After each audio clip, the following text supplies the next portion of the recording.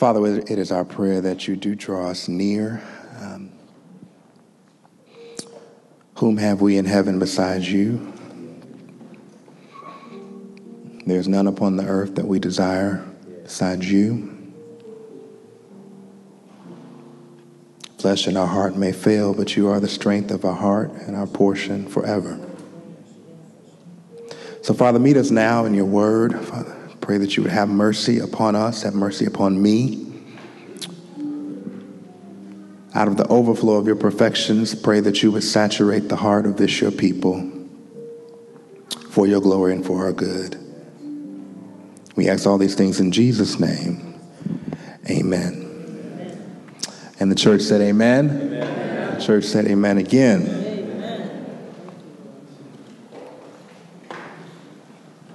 Grateful for the opportunity to share. Thankful for the music ministry. I was joking with Amos. I told him to make it easy for me. We both, I think, come from traditions where, you know, the song before the sermon can just kind of do the sermon itself. And then I don't have to do much. I can just get up and say hallelujah and sit down.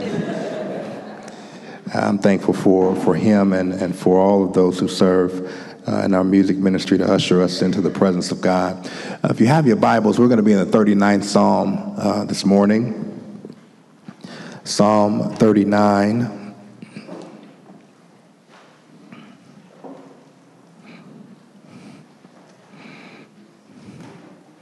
And as you're making your way to Psalm 39, I would ask that you would stand for the reading of God's Word.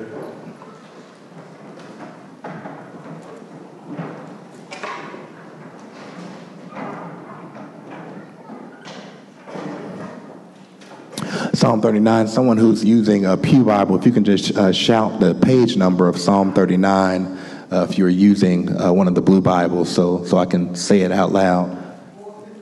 457? 467. Psalm 39 in the Bibles. If you do not have a Bible, just raise your hand. I think they're coming down the aisle with the word.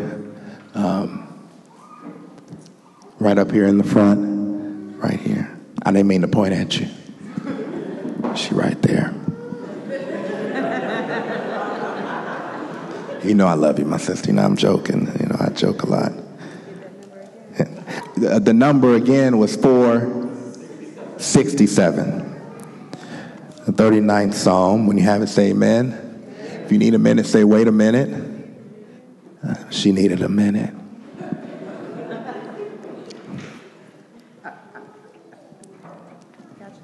Amen. Psalm 39. Let me get situated here.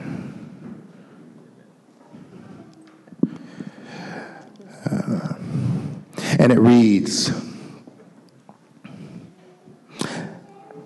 I said, I will guard my ways, that I may not sin with my tongue. I will guard my mouth with a muzzle, so long as the wicked are in my presence. I was mute and silent. I held my peace to no avail, and my distress grew worse. My heart became hot within me, and as I mused, the fire burned.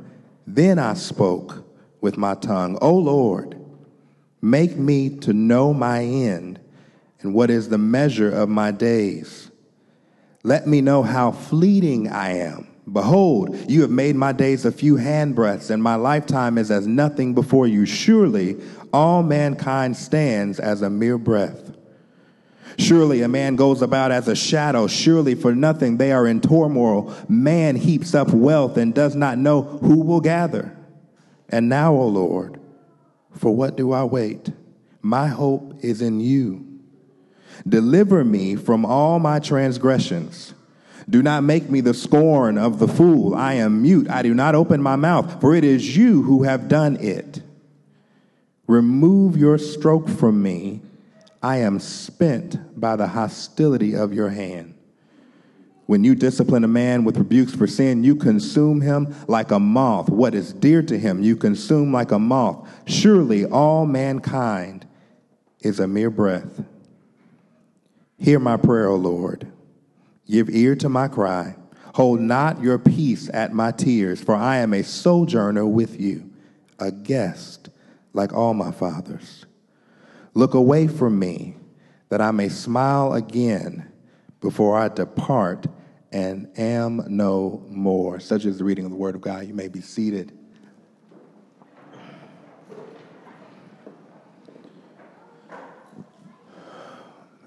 For the time that is ours to share, I'd like for us to consider together from this passage, this thought, the brevity of a believer's life, its hardships and its hope. The brevity of a believer's life, its hardships and its hope. Pastor Jahil's already read this, but I was going to start here anyway, so I'll just keep it how I had it. It is that great New Testament writer himself, the Apostle Paul, that reminds us of what we would come to understand as our doctrine of Scripture. There are other places that we go in the New Testament in particular to understand what the Word of God means to us. 2 Peter chapter 1, verse 20 and 21 tells us that no prophecy was written by the will of man, but holy men spoke as they were moved by God. But Paul, in the second chapter that he writes this letter to Timothy. Timothy's a young pastor, and Paul is about to exit stage right of life. He's at the end of his days, and he wants to remind Timothy, a young pastor, to keep the main thing the main thing. He says something about the Word of God. In 2 Timothy chapter 3, verse 16, he says, all Scripture is God-breathed, literally breathed out by God. And he says it is profitable for teaching, for reproof, for correction, and for training in righteousness, that the man of God may be complete, equipped for every good work. Whenever I approach the Psalms, I have to remind myself of that passage, because the Psalms, and I've said this before, they tend to not get a good rep with us. Those of us who exist in this sub-community within American Christianity, I don't know what you would call it, but we have a high view for the doctrine of Scripture, for the authority of Scripture. We like this word that we say, robust theology. It's robust. You know, it wasn't until I got around particular Christians who like to use the word robust that I ended up using it a lot. I didn't know you could apply the word robust to anything theological, but we like robust doctrine. And typically in our communities, when we think about robust doctrine, the Psalms are not the first thing that come to mind. When you think about robust doctrines, when you think about robust doctrine, you think about the Pauline epistles and the Pauline data and how Paul systematizes what Jesus teaches us in the Gospels. We don't ever say it, but even we're a little weary of what Jesus is doing, because Jesus, you know, he's confusing people on purpose. We like Paul to put it together for us. Paul helps us understand what it means to extract from the life and the ministry of Jesus Christ, what it means to extract from the gospel, and what it means to put together a system of doctrine so that we know what we believe and why we believe it. The Psalms typically don't come to mind immediately like that. The Psalms are where you go when you're in your feelings. The Psalms typically, I'll be honest, Psalms is where I went where I didn't know really where I wanted to go. And since the Psalms is the longest book in the Bible, you know, you just be flipping and you just keep seeing Psalm. So maybe I'll just stop here and read about my feelings. As I engaged our text for today, I was reminded of particular aspects of the Psalter. We spent time in the Psalter. We're going to spend more time in the Psalter. I was reminded of particular aspects of the Psalter so that I can engage this passage appropriately. And I want to share just some of the reflections that I thought about. This isn't a deep dive on the Psalms in general, but these are things that I had to think about before I read this passage again. Number one, the Psalms are theological. Don't get it twisted. The Psalms are theological. The Psalms help us understand what it means to know God. In the Psalms, you'll see God's attributes rehearsed over and over and over again. His loving kindness, his mercy, his goodness, his hesed love or covenantal faithfulness. The Psalms rehearse those things for us. Not only do the Psalms rehearse the attributes of God, but the Psalms help us understand what it means in the Old Testament in particular to understand what it means to wait for a coming Messiah. The Psalms develop that theme for us. So as a matter of fact, when you get to the New Testament, and particularly the Gospels, Jesus himself will quote from the Psalms more than any other Old Testament passage or book. Of all the quotes of the Old Testament and the New Testament, the Psalms take up more than 40%. So whenever somebody in the New Testament is quoting from or alluding to the Old Testament, they're probably quoting from or alluding to a psalm to make the case about what it is that Jesus has done and who he is as a person. But the Psalms are not just theological. They're not theological in the sense that Romans 5 is theological. The Psalms are what theology looks like when it is applied to real life. That's what I like about the Psalms.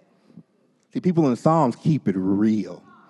I know that's like an old pat phrase, but I'm not cool, so I'm going to act like it's new. People in the Psalms keep it real. The Psalms are what theology, all that good and high theology and that doctrine of God that you love, the Psalms show what it looks like when you actually have to believe that on Monday.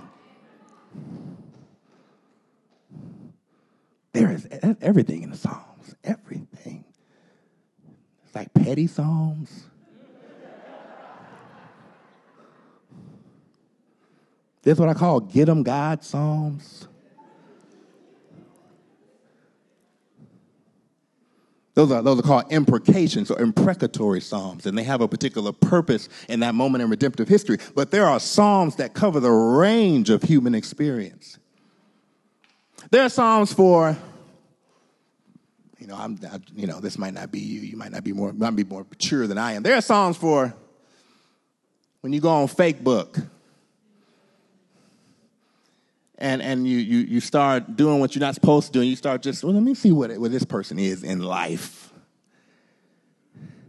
And then you say, well, God, wait a minute, God. I know they're not living right. Don't ask how I know that. Somebody told me that told somebody else that they weren't living right. I know they're not living right. And they got a picture of the 2019 Audi A4 with all the upgrades.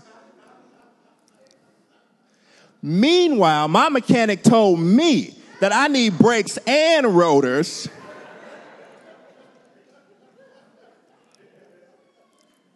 And rotors. God, help me. I'm not hating God. I am a little bit, but I'm not hating God, but help me understand that. There's a song for that. You realize that, right? That's not new. People were looking back in the day like, explain that. I'm with you. There's a song for that. Or when you're in a praiseworthy mood. So that was Psalm 37, but you're in a praiseworthy mood, like Psalm 103. Bless the Lord, O my soul, and all let me bless his holy name. Bless the Lord, O my soul, and forget not all his benefits. Heals all your diseases, forgives all your iniquities. You're just in a praiseworthy mood. There's psalms for that. Or if you're overcome by guilt and sorrow of sin, and in a particular day you recognize that your life is not meeting with the expectation that the New Testament calls for a Christian, you're seeing the gap between what is laid out as how one should walk and how you're actually walking. There's psalms for that. Psalm 51 is a good place. Not only are the Psalms showing us what theology looks like lived out in everyday life, but the Psalms are, I'm going to get to our Psalm in a second, Psalms are occasional. When I say occasional, I'm not referring to the frequency in which they are written, but I'm talking about the fact that the Psalms typically refer to a particular time of redemptive history. They refer to a particular account. That a psalm typically corresponds with something that has happened in the history of the psalmist's life. You'll see this a lot with David, that psalm that I just mentioned, Psalm 51. That's his confession, his penitence over his sin with Bathsheba in 2 Samuel chapter 11. So David is reflecting over that, and he's writing this psalm that will become a part of the hymn book of the nation. That's fascinating to me because you think about the fact that these things are usually put to music and sung. They singing about what they saw on fake book. They're singing about the praiseworthy experience that they're singing about their lament and their penitence and their sorrow. They're singing about it. So the Psalms are better than any kind of playlist you will ever put together. And we get real good and creative. I got my going to the gym playlist when I need to get a little, rough. Don't show that to everybody.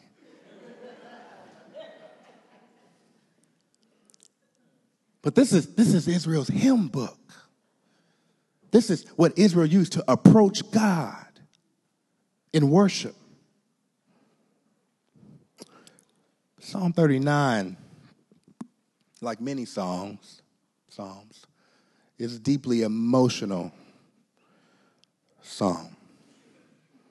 Yes, the Psalms are theological. Yes, they're occasional, but the Psalms are also emotional. And oftentimes it's that emotion that masks the theology and the rich doctrine in the psalm, because psalmists are letting it all out.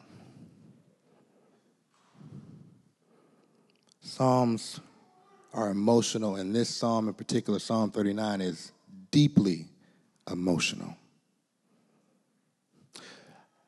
Cannot discern the occasion for Psalm 39, which frustrated me as one who likes to know stuff. But scholars are not on one accord about the particular occasion that Psalm 39 emerges out of. But then I recognize that also might be a benefit for us, because Psalm 39, David is going to go a lot of places, and we're going to see this. But Psalm 39 also is David reflecting over what it means to be chastised by God because of sin. Sins that he does not name, experiences he doesn't name, he doesn't make clear. Because typically what happens, I would say when a preacher gets up and starts talking about sin or a particular occasion of sin, what my mind tends to start to do is think about all the ways that he ain't talking about me.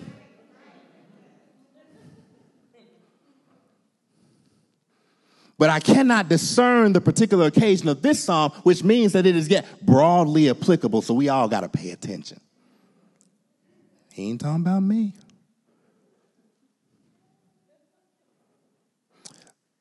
Theological proposition that I want to track from is this: when facing the trials of life, from Psalm 39, fight for divine perspective and cling to divine hope.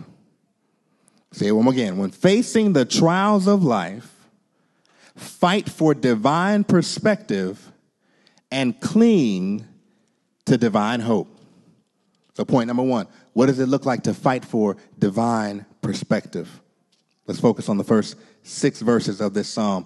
Now, David is going to let us in on something. He's going to let us in on his resolve. And I think this is important to understand because he is a man in anguish here. He is emotionally a wreck.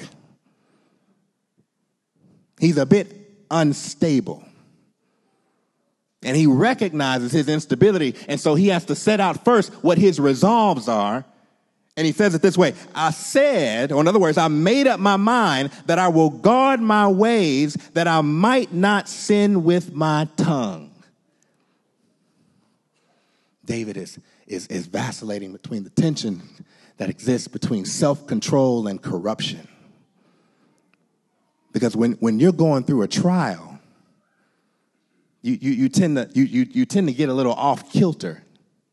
And David understands that I have to resolve in my mind as I think about my anguish and this trial, this experience that I'm not enjoying. I have to make up my mind that I'm not going to sin with my ways or my words. I said I wasn't going to say anything. Look at the first couple verses. I will guard my mouth with a muzzle so long as the wicked are in my presence. David, what you talking about?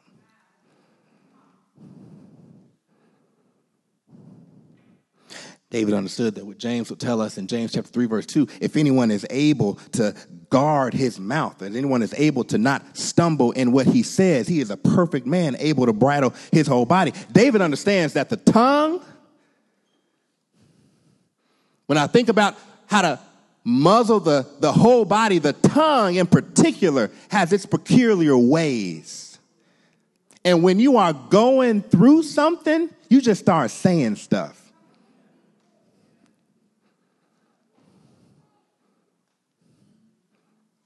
When you're in a trial, and maybe you've been in a trial for a while, and you don't really understand it, and you have a kind of a complaint even about it, you begin saying some stuff that might not accord with what you say you believe and who you say you are. David doesn't want to commit that sin.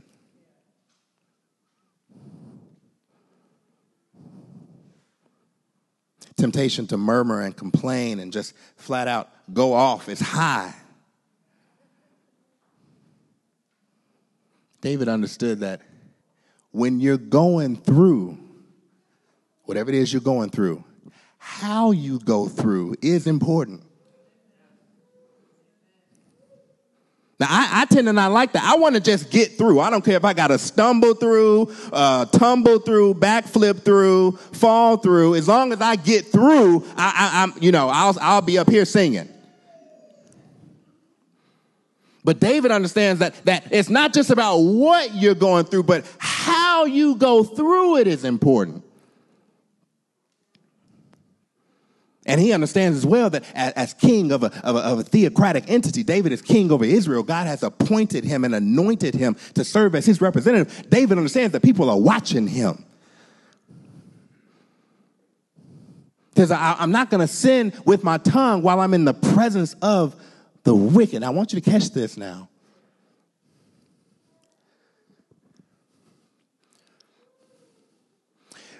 I have friends. Like, well, congratulations, Stephen. That's good. I do. I have friends. I have different categories of friends. I got friends who are like-minded believers who share my worldview, who can handle some of the deepest and darkest things. I got those kinds of friends. But then I also got some other friends. You know, I pledged a fraternity when I was in college. Where we at? There we go. Amen. Pledged fraternity when I was in college. Only fraternity that exists. It's only one. I pledged a fraternity when I was in college, and I still keep up with the bros. And we are even, I'm just laying it all out this morning. We even on a group chat. My bride ain't even seen this group chat. This is really bad. We on a group chat. And they get to talking about, many of them don't share my worldview. That's a good way to put it. So when I'm chatting with them, I have to be mindful of not just what I talk about, but how I talk about it, because they know that I'm a professed Christian, and I don't want them to get the wrong idea about me or about my God. Some days I do better than others. But see, this is important because David understands that God is concerned. You see this with Yahweh all throughout the Old Testament. God is concerned about how he looks. And that's often dependent on, in particular settings, how his people are going through what he has sovereignly ordained for them to go through. God cares about what you make him look like. You don't believe me? Think back to Numbers chapter 13 when God brings out the children of Israel. You see that Exodus, all types of movies have been made about it. God brings them out, and God tells them that he's going to give them a particular land. And God sends out spies to spy out the land in Numbers chapter 13. Remember that? He sends out the 12 spies, and most of them come back with a bad report, but only 2 of them, Caleb and Joshua, say, yeah, we can go in and take that land. God has given it to us. But the people with the bad report were saying, look, yeah, it's everything that God said it was. It's got grapes and it's flowing with milk and honey, but there's some big people over there. And it's a land that literally, the Bible says it's a land that devours its inhabitants. God, you said you gave it to us, but it don't look like it's ours, because when we went over there were some giants over there. And the Bible says in Numbers chapter 14 that the people believed the report, the negative report, not the positive report. And here's the conversation that God has with Moses. God's like, okay, here we go again. Here we go again. Okay, you know what, Moses? I'm through. I'm through with them. I'm just going to get rid of them. I'm going to just smite all of them because I'm a mighty smiter. And Moses, I'm just going to start over with you. I'm going to make you a great nation. You cool, but I just got to get them. And listen to what Moses says. Moses doesn't appeal to God on the basis of the righteousness of the people. He know they whacked. Moses says, God, if you brought them out here and you end up smiting them, other people will think that you can't keep your people. Think about that. Moses said, no, wait a minute, God. You brought them out with a mighty hand, but the other nations might conclude that you brought them out and you left them to die. They might conclude that you're not as powerful as you say you are. So God, on the basis of who you are, don't kill them. And God goes, you're right. You're right about that. You're right about that. You're right about that. You're right about that. That's literally Numbers 14. Go home and read it. You think I'm lying? I say, go home and read it. That's literally how the conversation goes. David understands that how he talks about, or how he might be tempted to talk about what he's going through before wicked people, he might say things that are wrong about himself and wrong about his God, and he can't do that. So I'm going to be quiet as long as the wicked are in my presence. I was mute and silent, he says. I held my peace, but it was to no avail. He says, I held my peace, but it was to no avail. David will transition here because David wants us to realize that, or the Holy Spirit through David wants to realize that the best thing you can do is bring your lament to God. If you're going through something, and I don't know what you came in here going through, I'm sure there's a lot of different experiences, and some people are here going through something right now. Whatever it is, the best thing you can do is ultimately bring your lament, your complaint, your concern, your cry, bring that straight to God. Now, this is a community of faith, and we are blessed to have a community of saints who on our best days will point you to God. We'll speak the word over your life. We'll remind you of things that you ought remember in times like these. Remember what the word says. Remember what the Bible says. Remember how God is good and he's gracious. But ultimately, you want to bring that thing to God. You ever tried to explain something that you were going through to somebody else, and confessedly, you didn't really understand it yourself? You still trying to fully understand it. You have questions yourself, so it's not really on them that they didn't understand it. But you ever try to explain something to somebody, and they were so off in their grasp of what it was that you resolved it would take more energy of me to try to fix their understanding of it. So I'm going to just let them go on. So you just sit and you're like, oh, yeah, that's a good point. Yeah, that's a good point. Yeah, that's a good point. Yeah.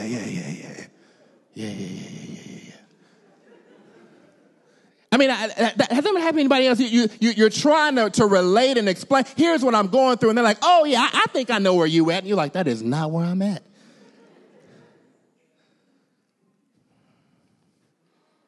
But guess who perfectly knows where you at? Guess who knew where you would be before you got to where you are? Guess who orchestrated and tailor-made where you were going to be? So David, that was the Spirit. That was nothing but the Spirit. So David recognizes that he needs to bring his lament to God. Look at what he says. I tried to hold my tongue to no avail. And so I have to speak. My distress grew worse. My heart became hot within me as I mused, literally as I contemplated and thought about it. Because when you're going through a trial, it's always on your mind. Amen. It's all encompassing. It's overwhelming. It's like a movie that doesn't end. You keep replaying it over and over and over again. And David says, as I'm doing this, it's just building up in me. I got questions, I got concerns, I got cries, I got to tell somebody. He says, then I spoke with my tongue, and he directs his words to God, and look at his request. This is, again, grasping for a divine perspective. O Lord, make me know my end and what is the measure of my days. So not only does David vacillate between self-control and corruption, he now has to deal with the difference between temporality and eternality. What does it mean for something to be short-lived and for something to be eternal? Lord, help me to know what is the end of my days. That's interesting. Because when I tend to be going through something and I have something to say to God, it tends to be about the details of the thing I'm going through. Well, God, why did you have to say this? And why did this have to happen? And then why did I have to go here? David seems to bypass all of that, and he goes for a broader perspective. Lord, help me put this thing in context. Jesus is calling.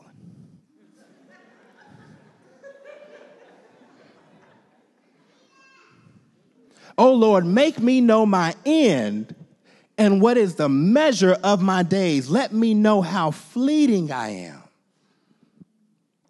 So here's the thing. David actually thinks that this is helpful. This is instructive for us, that when I'm going through something, it's probably best not to focus just on the minute details of my particular experience, but I need to ask God for a perspective that extends outside of that experience. Lord, don't let me miss the forest for these trees.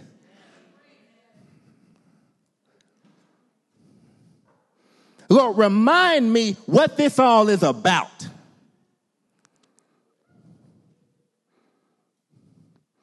Or as a songwriter would say, Lord, help me to understand that this has an end date to it. He's not asking God to tell him his death date. You know, Lord, okay, so is it going to be Tuesday at 2:30? What are we doing? Are you taking me out? That's not what he's asking. He's asking for the Lord to help him understand and acknowledge and consider, as he wrestles with his particular trial, to consider the greater work that has taken place. Lord, teach me, make me to know my end and what is the measure of my days. Let me know how fleeting I am.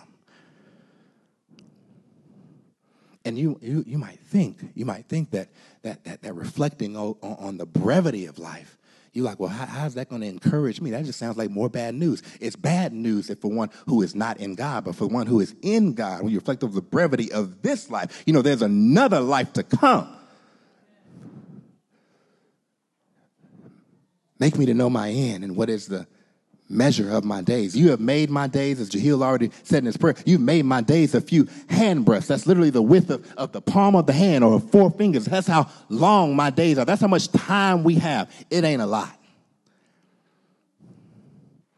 Life is, cliche as it sounds, it is short.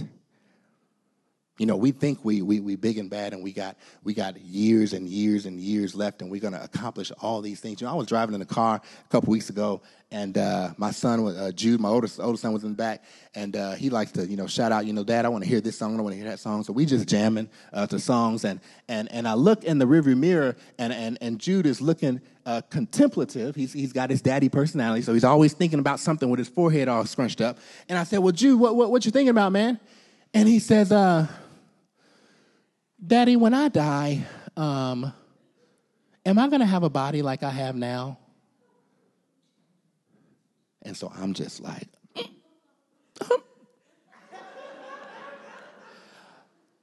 you're just not prepared for that.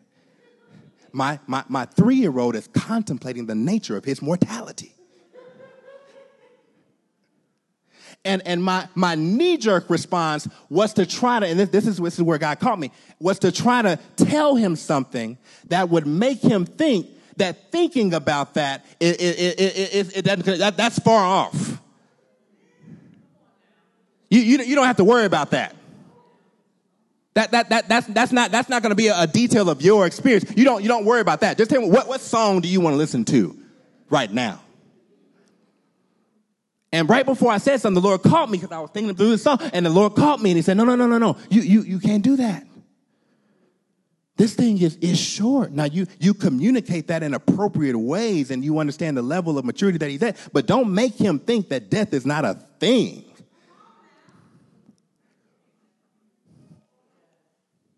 Hebrews tells us that it was given unto man to be born and then to die. And then the judgment comes after that. This is going to happen.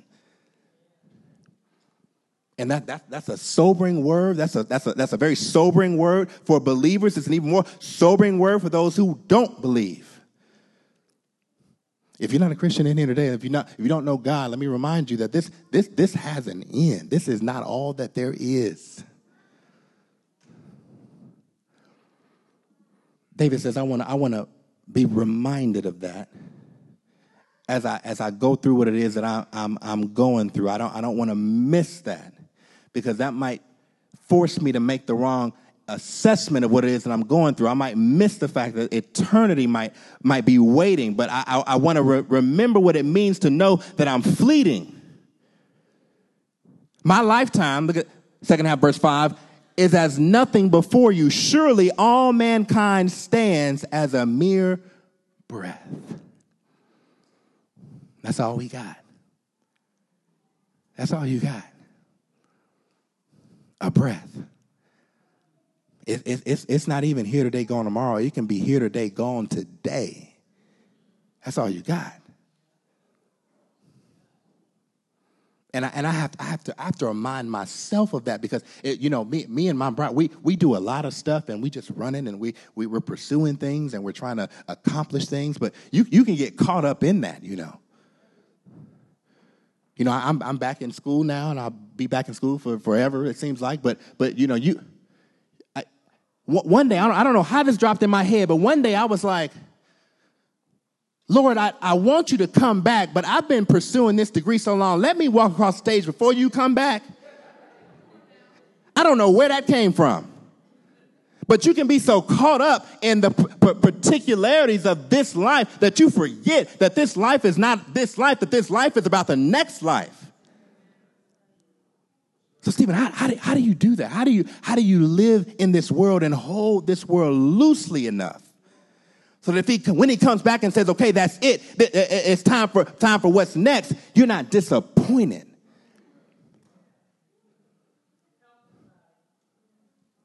Lord, how do I hold my family loosely? I love my bride. I love my children. How do I do that and hold it loosely?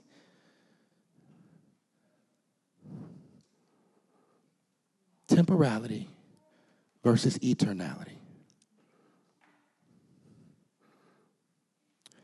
Man goes about, verse 6, he says, as a shadow. He's just rolling with the metaphors here.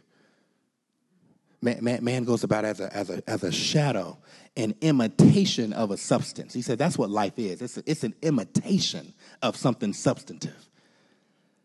It's a mere shadow. You recognize, you see a shadow, and the shadow is not really the substance. The shadow is just an imitation of the substance. He said that's what our lives are.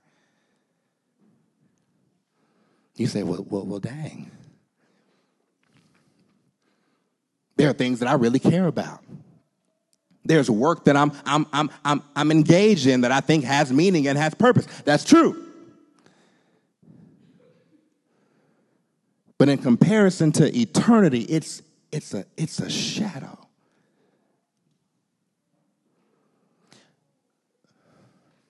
So we go to work. We got jobs.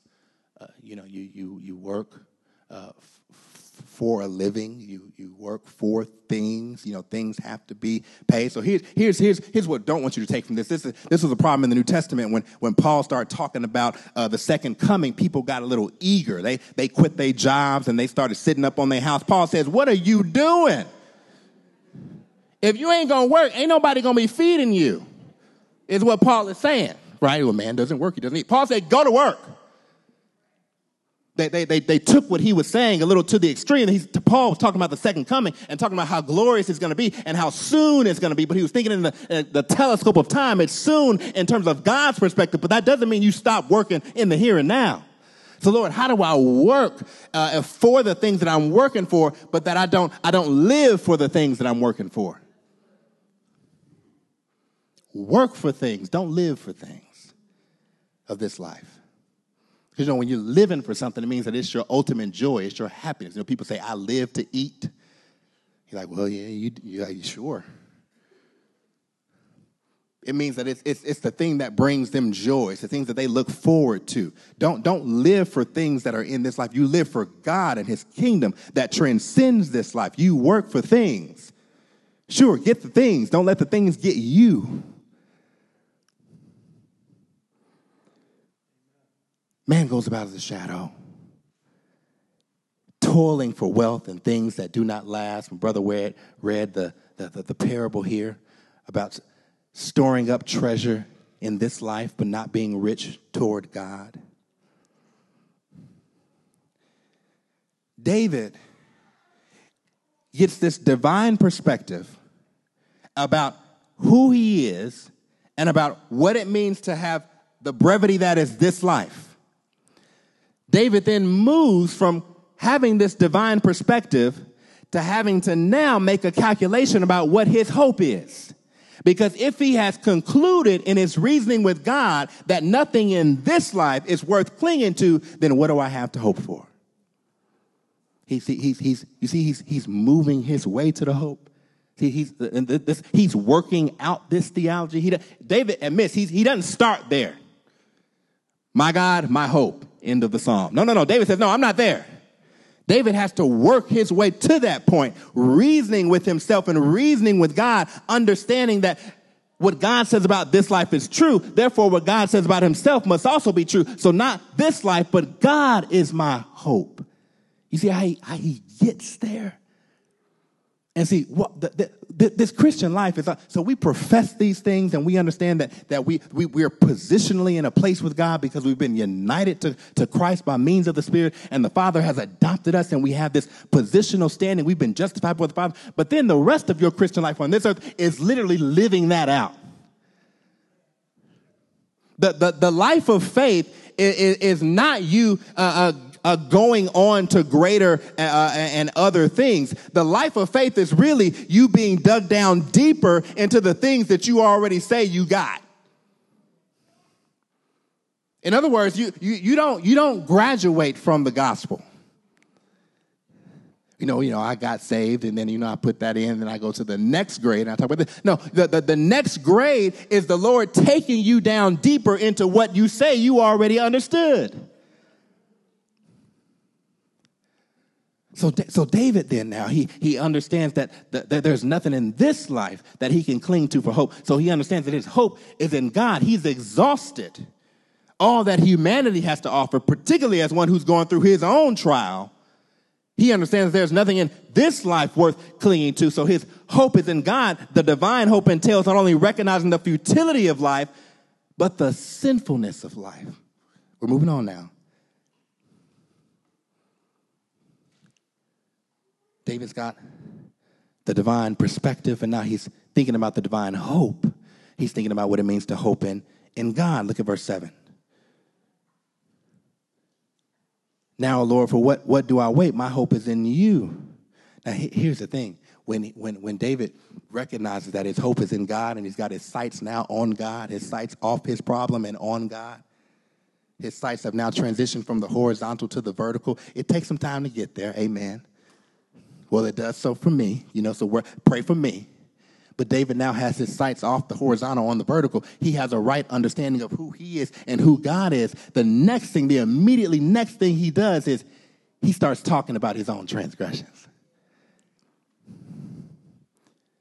Because you don't really and truly understand and have a hope in God until you understand what that means about yourself. See, David was going through a trial, and he had complaints, he had concerns, he had things that he probably had bones that he had to pick with God. But as God worked with him, he stops looking at that trial and how he's perhaps the victim, and he starts realizing and admitting, God, I do got some issues. Now that we talked about it.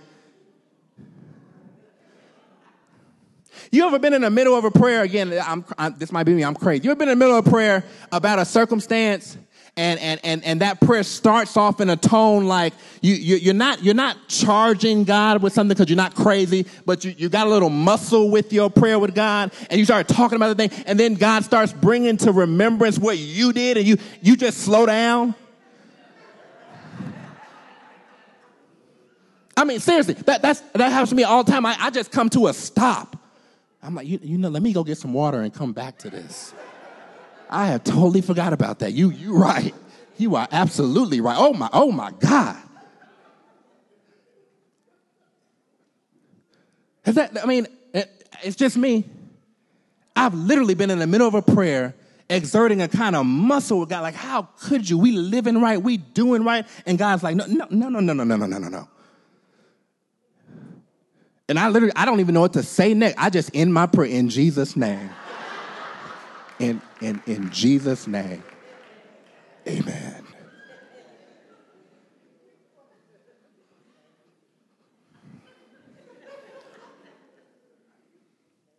David has his sights set on God now. He has a right view of God, which then encompasses a right view of himself. Let me go gospel for a second. If you're in here and you don't know God, you're not in a relationship with God, understand that God is holy. He is right. He's holy. People always ask me about judgment and about God's grace and God's mercy and sins that he is going to overlook and forgive. I think at the end of the age, I think we're going to realize two things, amongst others. That God is way more holy than we ever thought he could be. And then that's going to make us realize that he is way more gracious than we ever thought he was. See, because right now, even for those of us who profess to be Christians, we understand grace and we understand God, but we really don't get it. We try to get it, and we ask the Holy Spirit to teach us, conform us to the image of the Son. But to understand what it means to have, as Jahil was talking about, a holy and righteous God, and to have offended that God, we like, yeah, okay, I offended you. Okay, I'm sorry. No. In that realm, there are creatures with 6 wings, the prophet reminds us. And all they do all day long is shout to each other, holy, holy, holy. Think about that. We don't even know what that looks like. We're like, okay, is this like a rally? Like, are they pumping each other up? No. God is so glorious and he's so majestic and he's so holy that there are creatures who stand on opposite ends and shout, holy, holy, holy, all day long. Why? You're like, what is that?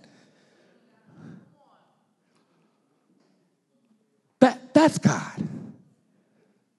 That's God. The one true and living God. Me and you and I have offended that God. Therefore, the theologians rightly call this thing, when they think about the gospel and what it means to have our sins imputed to Christ and have his righteousness imputed to us, that exchange, that sweet exchange, they call that a scandal. Because it is. That's a scandal. So the gospel reminds us that there is one true and living God. He's holy and he's righteous. And all of us have fallen short of that level of glory. We've fallen short of the life and the standard that holiness requires of us, as those who have been made in his image. That's all of us. We have been marred and tainted by sin. And that sinfulness in relationship to a holy and righteous God, that creates an issue. And if you're not a believer in here, this is not one of those issues. Because see, a lot of us, we good at talking, and we've talked ourselves out of everything. We know how to like set things up, and we can kind of manipulate a situation. No. You're not going to be able to talk yourself out of this. This problem that has emerged because of his holiness and your sinfulness, there is no talking your way out of that. So there's a gap, there's a separation. And what Jesus does is Jesus now, he comes and he lives the righteous life that you and I should have lived, but we couldn't live. So the eternal Son of God takes on human flesh, and he walks out a righteousness that you and I should have walked out, but we couldn't walk out. And he dies a death that you and I should have died. Or to put it this way, we just got to camp here for a second. The Father treats the Son as if he lived your life. That's whack. I mean, just think about that. The Father treats the Son as if he lived your life. And when you place your faith in the Son, his righteousness, his righteous work on your behalf, the fact that he is the Son of God sent by the Father in the power of the Spirit to live this righteous life, the fact that he dies on a cross, the death that you deserve, but that he takes your place. When you place your faith in that person and that work, the Father turns around and treats you as if you lived Jesus' life. He credits his life to your account. And so then you become reconciled to God because not that you have a righteousness of your own, but because you've been united to a one who has the righteousness that you need. And he clothes you in his righteousness so that when the Father sees you, he sees his Son. David reflects over his transgressions. He says, deliver me from all my transgressions. Look at that. He goes from having to complain about his problem to praying for salvation. You know, God, it ain't even about my problem no more. You know what? I just want to be saved. This is where he has walked to. Look, God, it ain't it. You know what? Forget about that. I just save me. Look at verse 9. Thought I had something to say? I ain't got nothing to say. I'm mute. I do not open my mouth, for it is you who have done it. So David now, he tells us that he now has come into an understanding that at least part of what he's going through, his sufferings and his trials, are because of his transgressions. And so his suffering now is been sent to him by the divine hand of God. He says, God, you are the one who's doing this. And you're like, okay, we gotta work with that. But here it is. Even in his despair, David shows us that sound doctrine is helpful.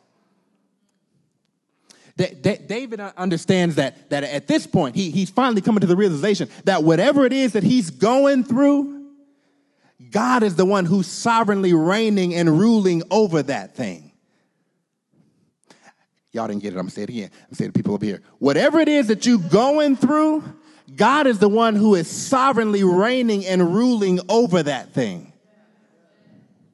That means that even though it feels like life sometimes feels like I'm just being tossed back and forth. Life sometimes feels like it's just nothing but chaos. David here recognized that ultimately God is the one in control.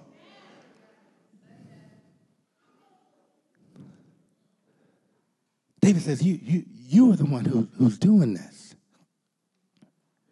David has figured it out that he's appealing to the right person.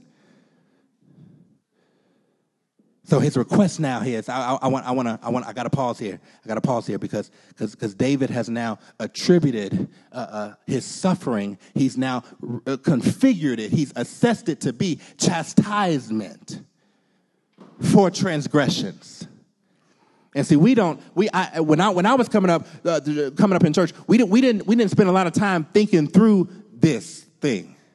That those of us, we read it in Hebrews, that those of us whom he has adopted as sons and daughters, that because he's a loving father, he will discipline us.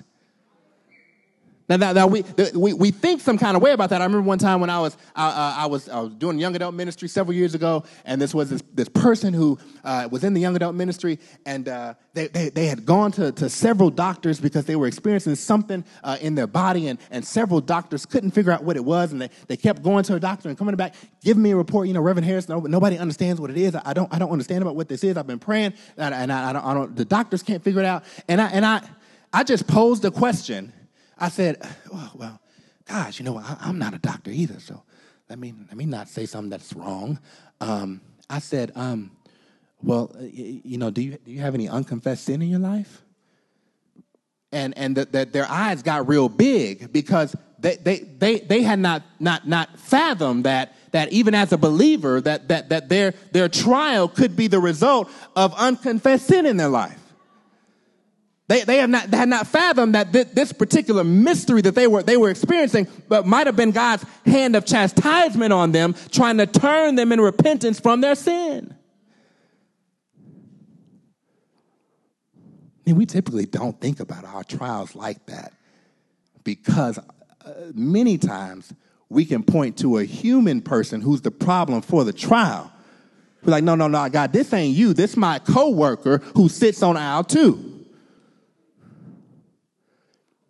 But David has a perspective that reigns and rules over that perspective. He says, no, God, this is you who are doing this. And so David now has the right perspective. He has the right hope, and he's clinging to that hope. He's confessed his sin. He wants to be saved. And David essentially says, look, God, I'm requesting now that you just spare me from this chastisement. Look at verse 10. He says, look, I remove your stroke from me. I am spent by the hostility of your hand.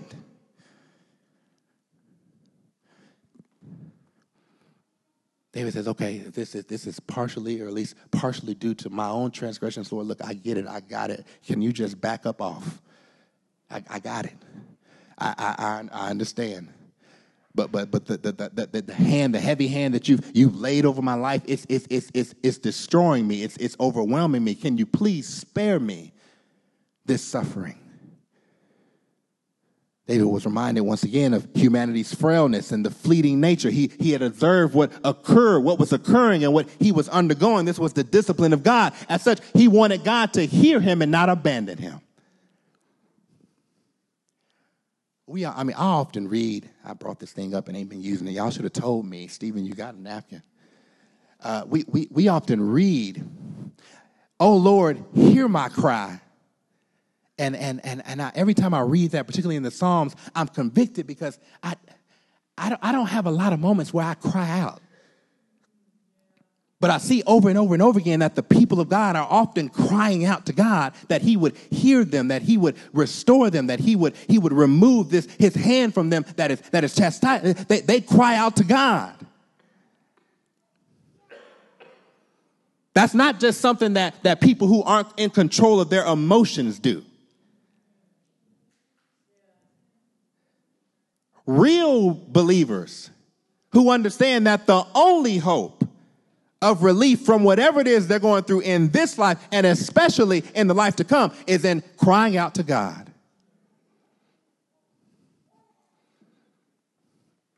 Not holding anything back. This isn't about at this point, because when you really going through something, it ain't about how you look. And you got your little pretty prayers, and you're not trying to get all emotional, and you're not trying to mess yourself up. No. David is crying out to God at this point. He understands that it's God who's doing it, and only God can bring relief. So he cries out to God, God, spare me.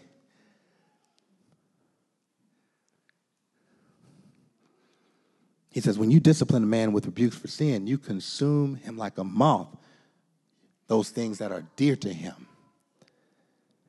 The discipline of God has a way of reminding you what's really important. And unfortunately, it's oftentimes we don't realize that until he's taken all the other things away that we would have been tempted to cling to. And he reminds us that we ain't got nothing but him, and he's all we need. Whenever I heard a preacher ever say something like that in church, and he was like, God might take everything you got away. So I was like, okay, God, don't let it get there. Okay, God, I got it. But sometimes he'll bring you to that point that I can't depend on family. I can't depend on friends. I can't depend on a stable job. I can't depend on someone else taking care of me. I can't even put all of my hopes in the community of faith that he's put me in. Ultimately, God, you all I got. You all I got.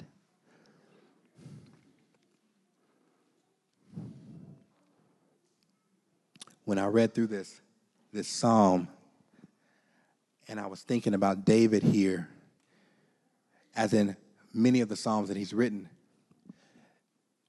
I was thinking about David, and I was thinking about what he is asking for in this psalm as the king of Israel, as the one who's been anointed as a representative over God's people by Yahweh at this particular moment in human history. But then I was also thinking about what God promised David that God told him in 2 Samuel. God told David that he was going to have a throne, yes. And God told him that he was going to establish this Davidic throne forever. So David is sitting on the throne now, and his son will also be sitting on the throne. But the text seems to suggest that there is another son of David that's coming, that's going to reign on the throne forever. And when I was reading this passage and I read back through it, I started comparing the David in this passage to the son of David that we worship as our Lord and Savior. David in this passage has trouble muzzling his mouth.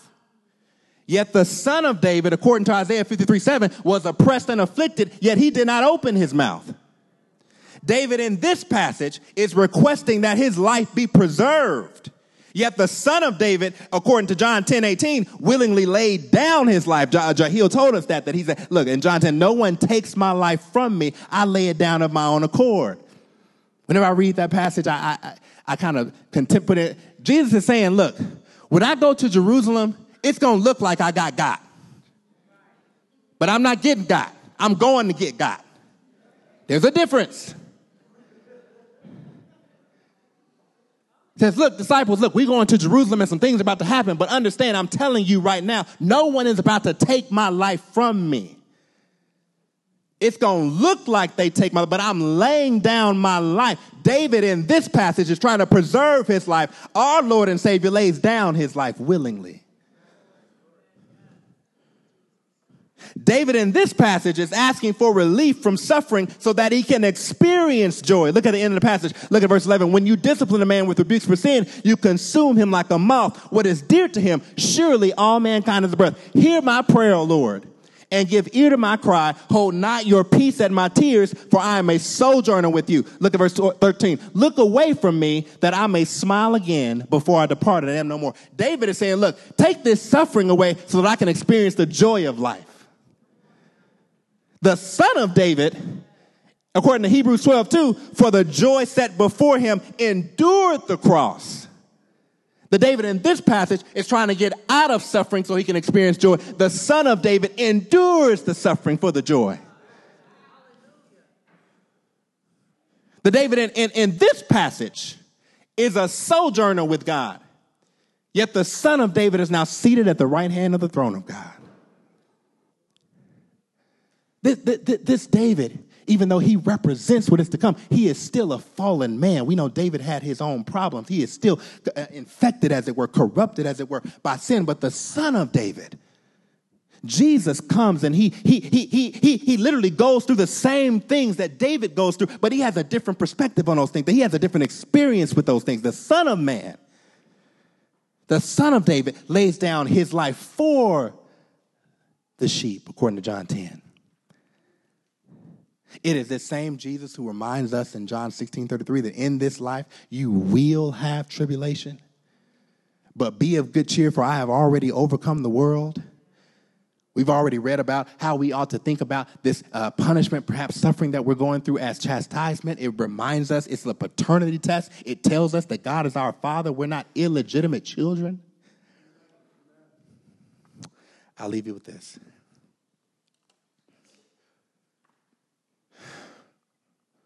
Real talk, best movie ever made. No. Best movie. 1984, Karate Kid. I'll fight you. I will fight you. The first Karate Kid with Daniel-san. Daniel has gotten himself into a fix with the Cobra Kai dojo. Daniel understands he don't know how to fight, and the Cobra Kai dojo is going to continue to beat him down and beat him up. The bad guy's name was Johnny. So Daniel enlists, or rather, put a better way, Miyagi enlists Daniel. Miyagi chooses Daniel and recognizes Daniel's plight, that Daniel has literally fallen and he can't get up. So Mr. Miyagi chooses Daniel, chooses to help Daniel. Daniel, I'm going to train you. I'm going to teach you some things. Daniel's like, okay, cool. Okay. I'm not going to get beat down anymore. We're ready to go. Let's go. First day of training. Mr. Miyagi says, here we go. Going to teach you karate. Mr. Miyagi says, I got some cars that need waxing. Daniel's like, okay, that ain't got nothing to do with karate. But okay. So Mr. Miyagi says, okay, I want you to what? Wax on? Stop acting like y'all ain't seen it. He says, I want you to wax on and wax off. Daniel does this all day. His arms are tired from sun up to sundown. And when Mr. Miyagi comes back and checks Daniel's work, see, Daniel thinks that this was just a preliminary test or something. He's going to really get into the karate moves. Mr. Miyagi says, oh, I'm good, Daniel. Go home. And Daniel's like, okay. I know we talked about karate. Second day, Daniel shows up. Okay, I'm going to learn karate. I don't know what yesterday was, but his cars are waxed. I'm glad. Okay, shows up the next day. Ready to learn karate. Mr. Miyagi says, okay, Daniel, I got some fences that need painting. And Daniel's like, okay. You ever laugh? That laugh, it's a laugh, but it's not really a laugh. Okay. So I got some fences that need painting. And Mr. Miyagi says, okay, I want you to, long stroke, right? I want you to bend your knees, long stroke, paint the fence.